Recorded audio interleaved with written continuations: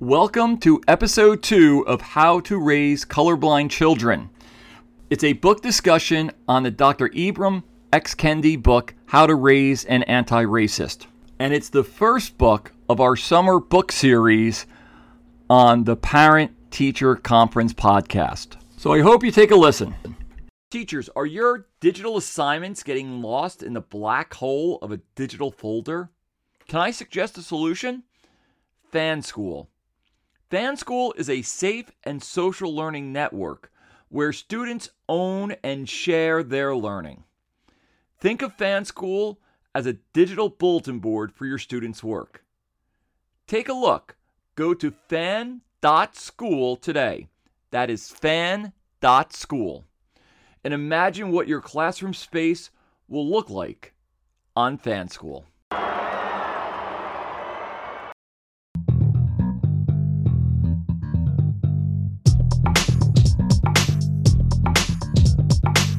Welcome to your Parent-Teacher Conference, where a 24/7 parent and full-time teacher discusses issues and concerns from both points of view in an attempt to bridge the gap for the sake of kids.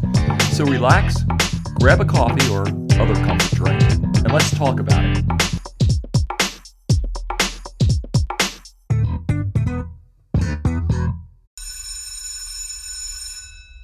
Hello and welcome to your Parent-Teacher Conference. This is Coach Cullen, your host. And this summer, I've decided to do some book discussions. This is the second part on my thoughts of the Dr. Ibram X. Kendi book, How to Raise an Anti-Racist. If you listen to part 1, this episode is going to pick up about 30 seconds before it ended. And if you haven't listened to part 1, listen to part 1. Now, you may disagree with me on everything I say about this, and we're talking about anti-racism, critical race theory, cultural responsive learning. And I'm looking at all of this not through the lens of a teacher as much as through the lens of a parent of a multiracial family. So you need to know that going in. But if you do have some discussions, you have some disagreements with me, please feel free to reach out to me at ptcpodcast411@gmail.com. P is in parent, T is in teacher, C is in conference, podcast 411, all one word, at gmail.com. I've only heard the pro-anti-racist or culturally responsive learning or CRT, critical race theory. And now you're getting to hear from somebody who's both a teacher and has read on those topics, but have also read criticism of those ideas. And not only that, but doesn't have to just think about how this relates to his classroom, but also how it relates to his multiracial family. So feel free to share out this podcast with your friends. The Parent Teacher Conference podcast can be found on Apple Podcasts, Spotify, Google Podcasts, and Amazon Podcasts. Just so you know, CRT, critical race theory, is being taught, not as the legal theory, but in the sense that we need to see everything through the lens of race. And it's rare to hear people or voices saying, I disagree with that, or there's some problems, because if you dare question any of these tenets, it's like a religion. You get denounced. You're not denounced as a heretic, you're denounced as a white supremacist or a racist, and it doesn't even matter your skin color. So why am I, as somebody whose skin is lighter skinned, concerned about this? Because I am part of a multiracial family. And if you continue listening, you'll hear my concerns for my family, especially my daughters, on this episode. And even if you're at the end, you still line up, I still agree with Dr. Kendi and those views more. I hope that you at least walk away with an understanding of my concerns rather than just denouncing me. So here is part 2 of my podcast, How to Raise Colorblind Children, a book discussion of the Dr. Kendi book, How to Raise an Anti-Racist.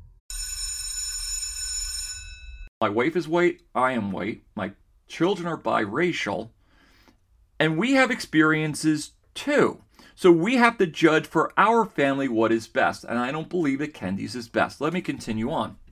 Kendi typically throws down the term white supremacy in an expansive way, as kind of like a net to capture anyone that disagrees with him. It's just like when you were a kid, you would call someone stupid if they disagreed with you and what you wanted to do. Hey, that you're stupid. Let's go play baseball right now. I don't want to sit in the house and play G.I. Joes. Well, you're stupid, right? Remember that when you were a kid? It's name calling. Or if you want to be a little more sophisticated, it's a logical fallacy called an ad hominem attack. The speaker is trying to inflict reputational damage rather than finding consensus. And a lot of my disagreement with the anti-racism view that is being brought in schools is that it's the idea that instead of looking for ways that we unite, we are looking for ways that we divide. That would not work in my family.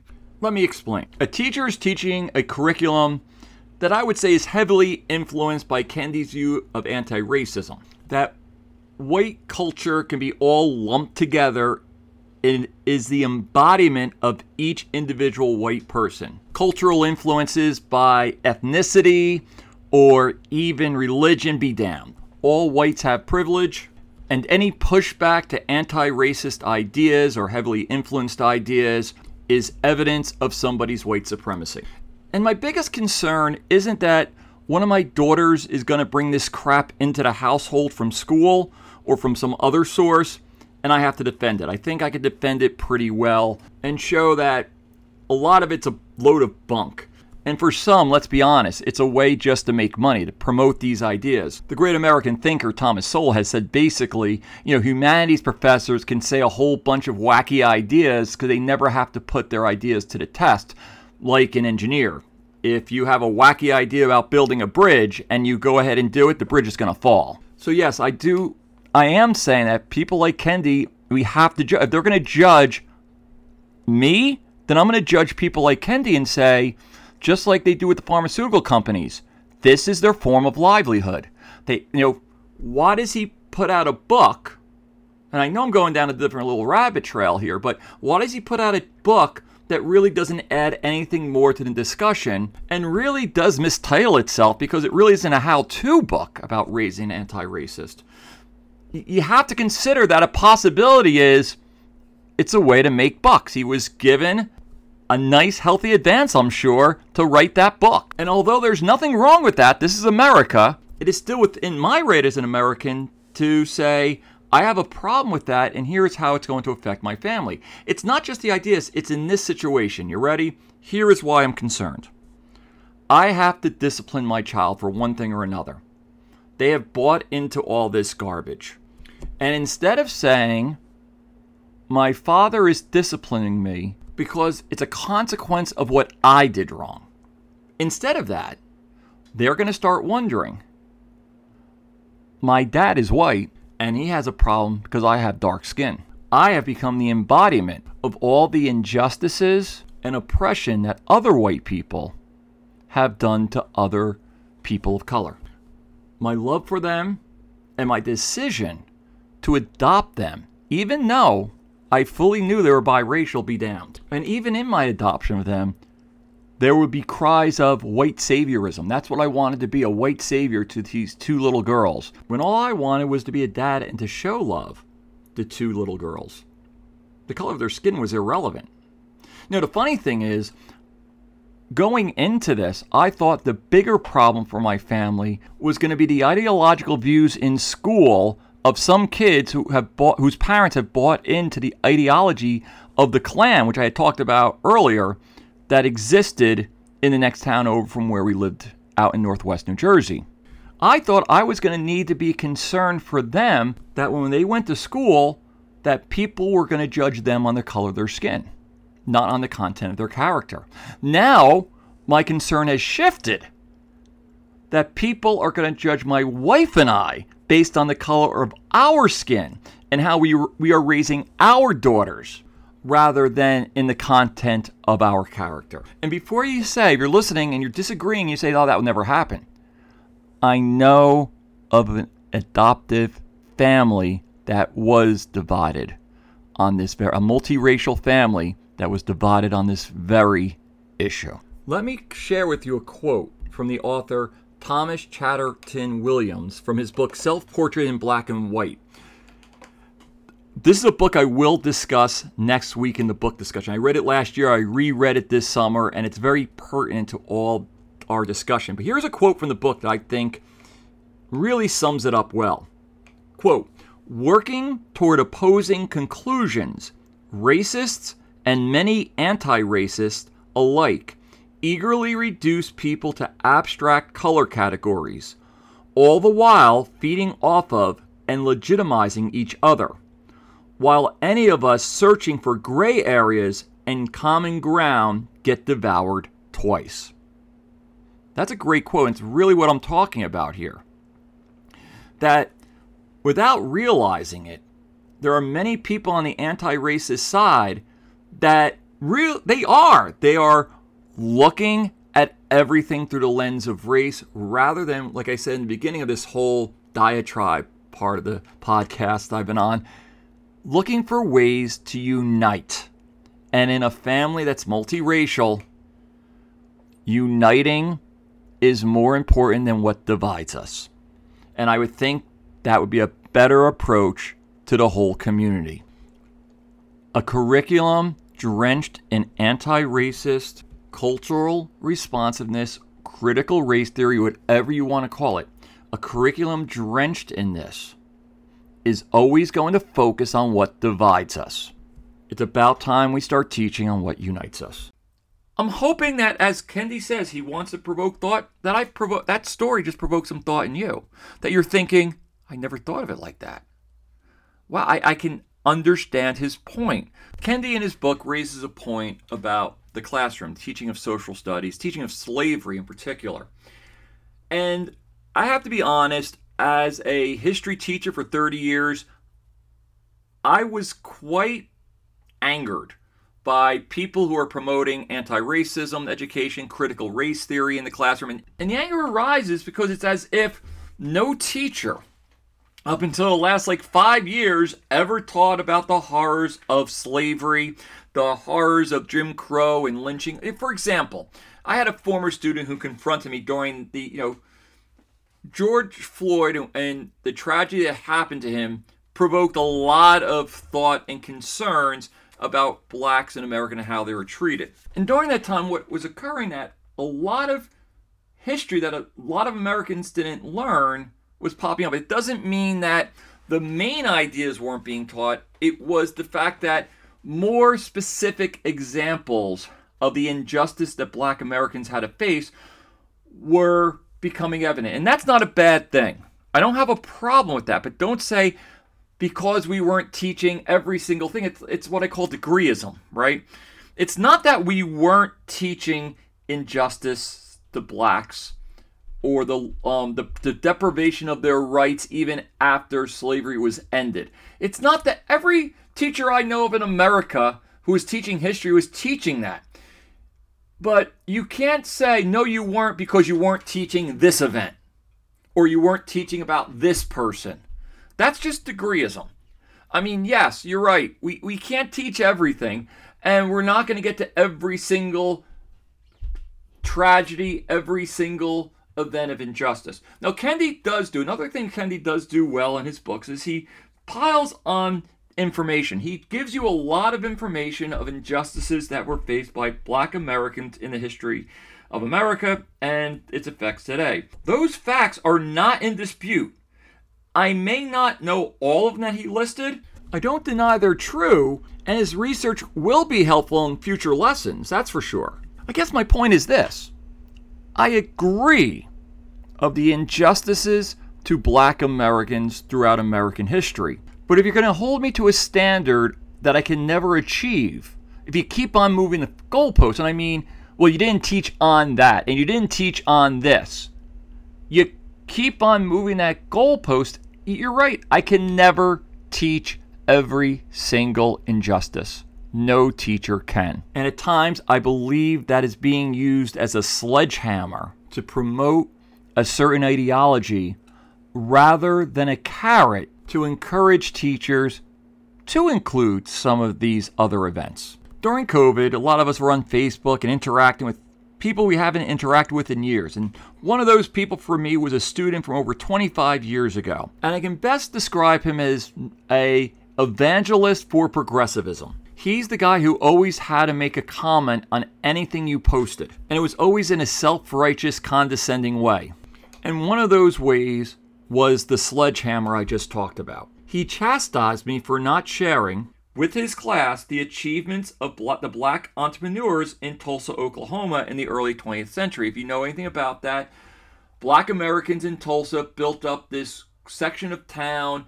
It was financially lucrative, and then white supremacists came in, destroyed the businesses, and just kind of wrecked it forever. That is a tragedy. That was injustice. That was a deprivation of their rights. Agreed. But he used this as proof of my quote-unquote white supremacy. And here was my response. I basically said this. If my discussions of Jim Crow laws, the deprivation of rights to black Americans, and lynching of those who stood up boldly for their rights and for justice didn't convince you that blacks have been historically mistreated in this country, that speaks more about you than me. What I was saying was, if you needed even more than what I was actually giving to you, that's not on me, that's on you. That means you needed to be convinced more. And that's why I call it degreeism, because you're not going to be able to bring up every point of every historical event. But that shouldn't be the standard you're held to. The standard should be, do you agree or disagree that black Americans have had a tough time in this country? That it is historically provable? Yes. Speaking of teaching a more complete history, Kendi brings up that in the Oklahoma state legislature, a man named Jim Olson brought out a bill. This bill would mandate how slavery is taught in Oklahoma schools. The bill says that the curriculum cannot say that, quote, one race is the unique oppressor during American slavery, or that another race is a unique victim in the institution of slavery. Kendi was against this view. He would say it's a white supremacist view. It's trying to suppress the role Americans had in slavery. But the legislation doesn't say that at all. In fact, a lot of people who are angered about, I think Florida has a similar legislation out there, and they put words into it that aren't there. It doesn't say a teacher cannot teach about America's involvement in transatlantic slavery. What it is saying is you cannot single out American slavery as something unique in the history of humanity. Two things can both be true. We can teach in a public school classroom that American involvement in transatlantic slavery was wrong, and that other countries, not only in Europe or the Americas, were participating in slavery and enslaving people at the same time. As American intellectual Thomas Sowell has said, at least 1 million Europeans were enslaved by North African pirates alone from 1500 to 1800, and some European slaves were still being sold on the auction block in Egypt years after the Emancipation Proclamation freed blacks in the United States. Did you know that? Did anyone ever teach you that? For Kendi, he doesn't want that information out there because it kind of destroys his whole argument that the desire of some to enslave others who are different than them goes beyond skin color. Instead of embracing the thoughts of Kendi or declare ourselves an anti-racist, maybe it's about time we turn to another writer. His name was Alexander Solzhenitsyn.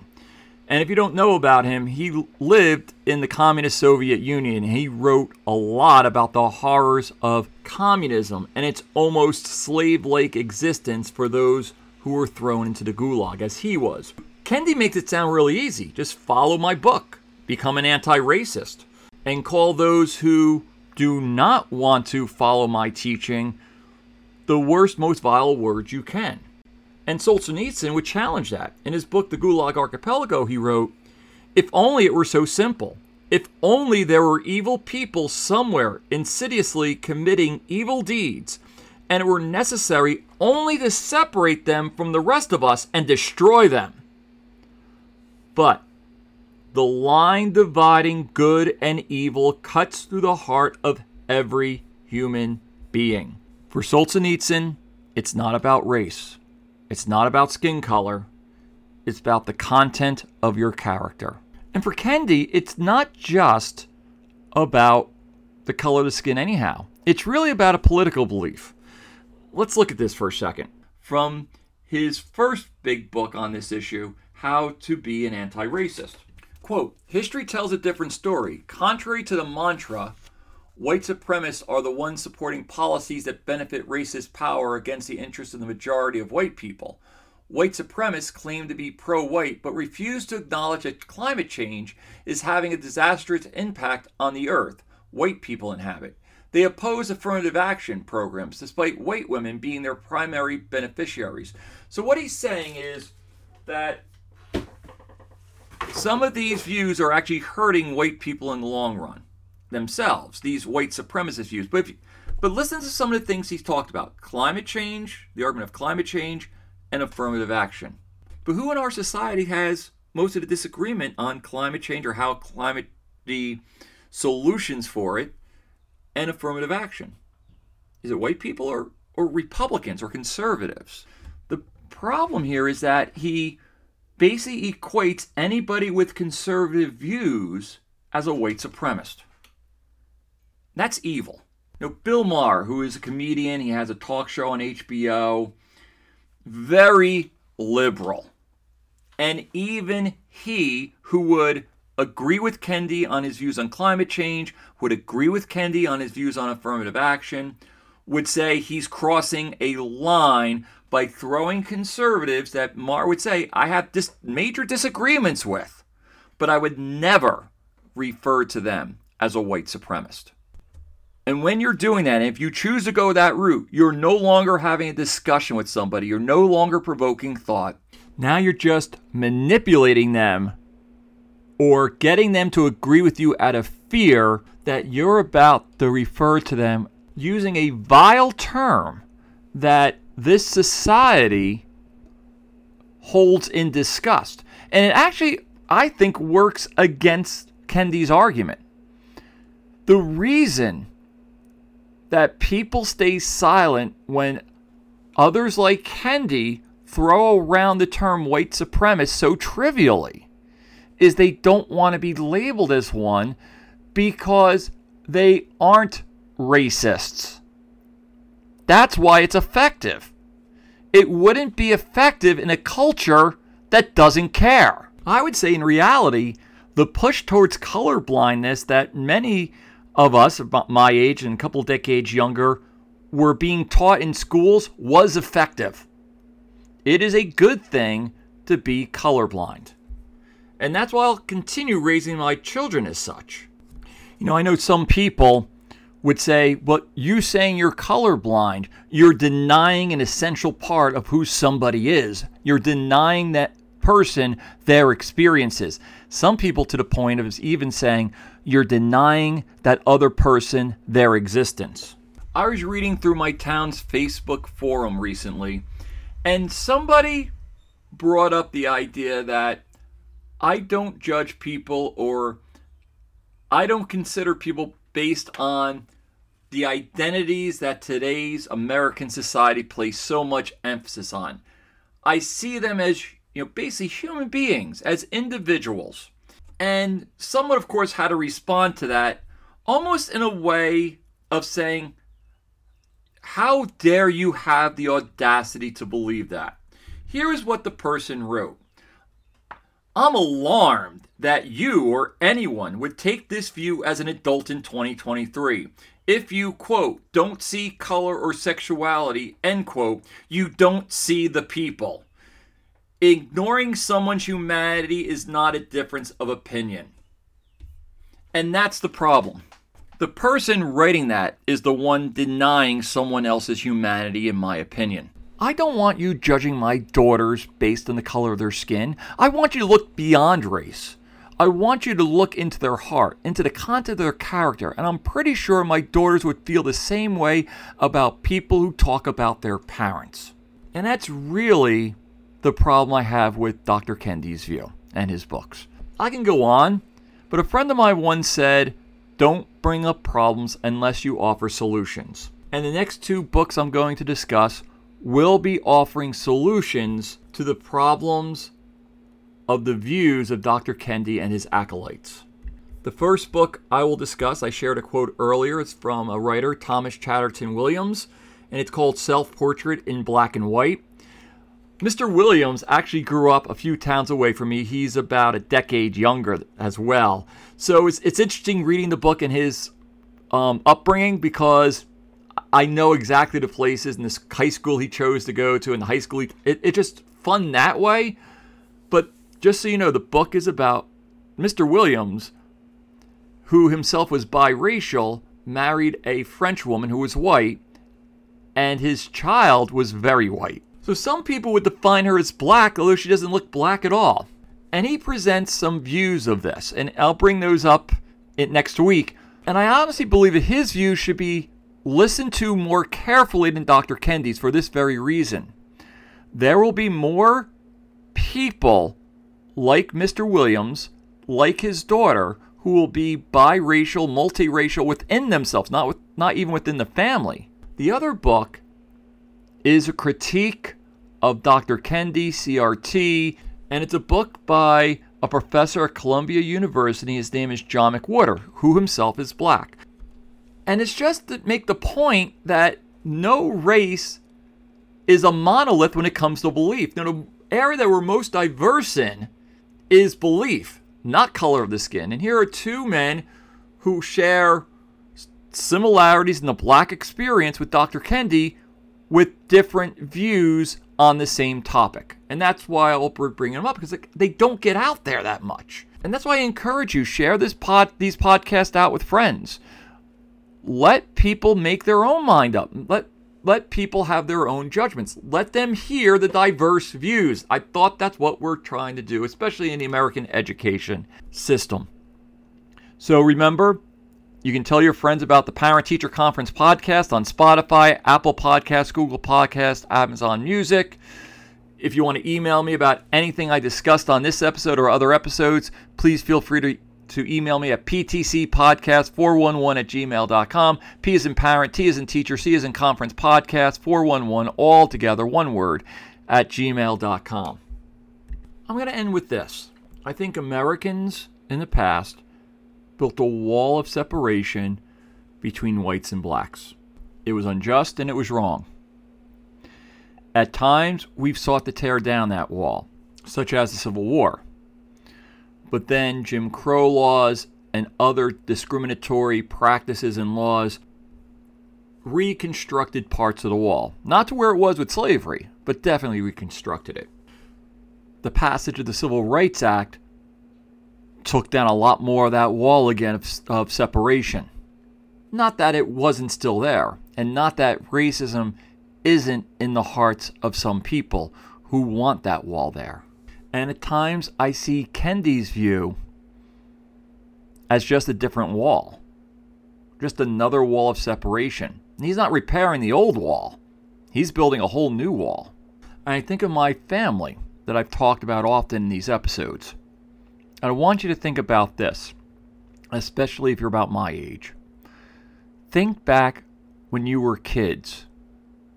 How many biracial families did you know? How many multiracial families like mine did you know? Would it be more accepted or more frowned upon? I would say more frowned upon. Now, I'm not saying that we never faced looks or sneers from people, both white and black, who disapprove of our multiracial family. I'm realistic, that's always going to be there. But to act as if there has been no progress or very little progress in racial relations in my lifetime is a slap in the face of everyone. And I mean everyone. Skin color doesn't matter. It's a slap in the face to everyone who has been so accepting and has made friends with us, who don't give a rip about the external factors of the colors of our skin, but are judging us and our family on the content of our character.